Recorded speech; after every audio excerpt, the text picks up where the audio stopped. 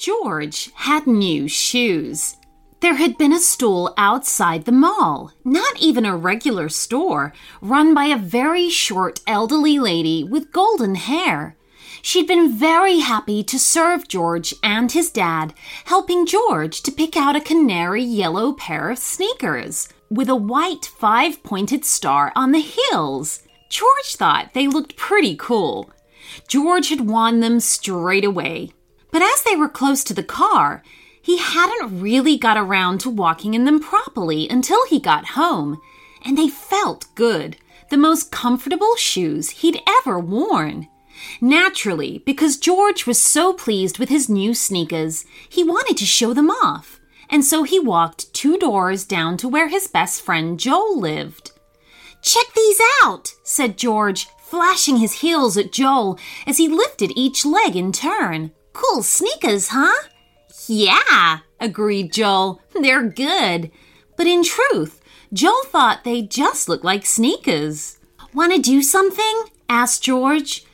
"I've got some money," said Joel, patting his back pocket. "Me too," replied George. "My grandpa called by and gave me a 20. "Cool," nodded Joel.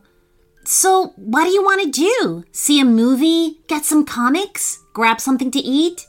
At the mention of getting something to eat, George suddenly felt hungry, and his feet began to fidget and shuffle.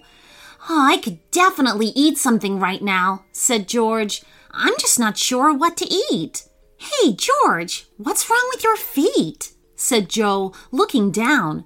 George's feet had become a yellow blur, moving in tiny steps incredibly fast. To subscribe to our premium channel, just visit our website at shortstoriesforkidspodcast.com, and there you can join up and listen to ad-free bonus stories every week. I have something super exciting to announce to you all. Behind the scenes, we've been working on a very special book, which is full of stories that I have read out on the show. This paperback collection features 38 original stories written especially for the Short Stories for Kids podcast. From princesses exploring a castle to bullying aliens out to steal the moon, this book is packed with witty, entertaining tales to keep kids amused. There are pirates, skeletons, dinosaurs, mermaids, and much, much more.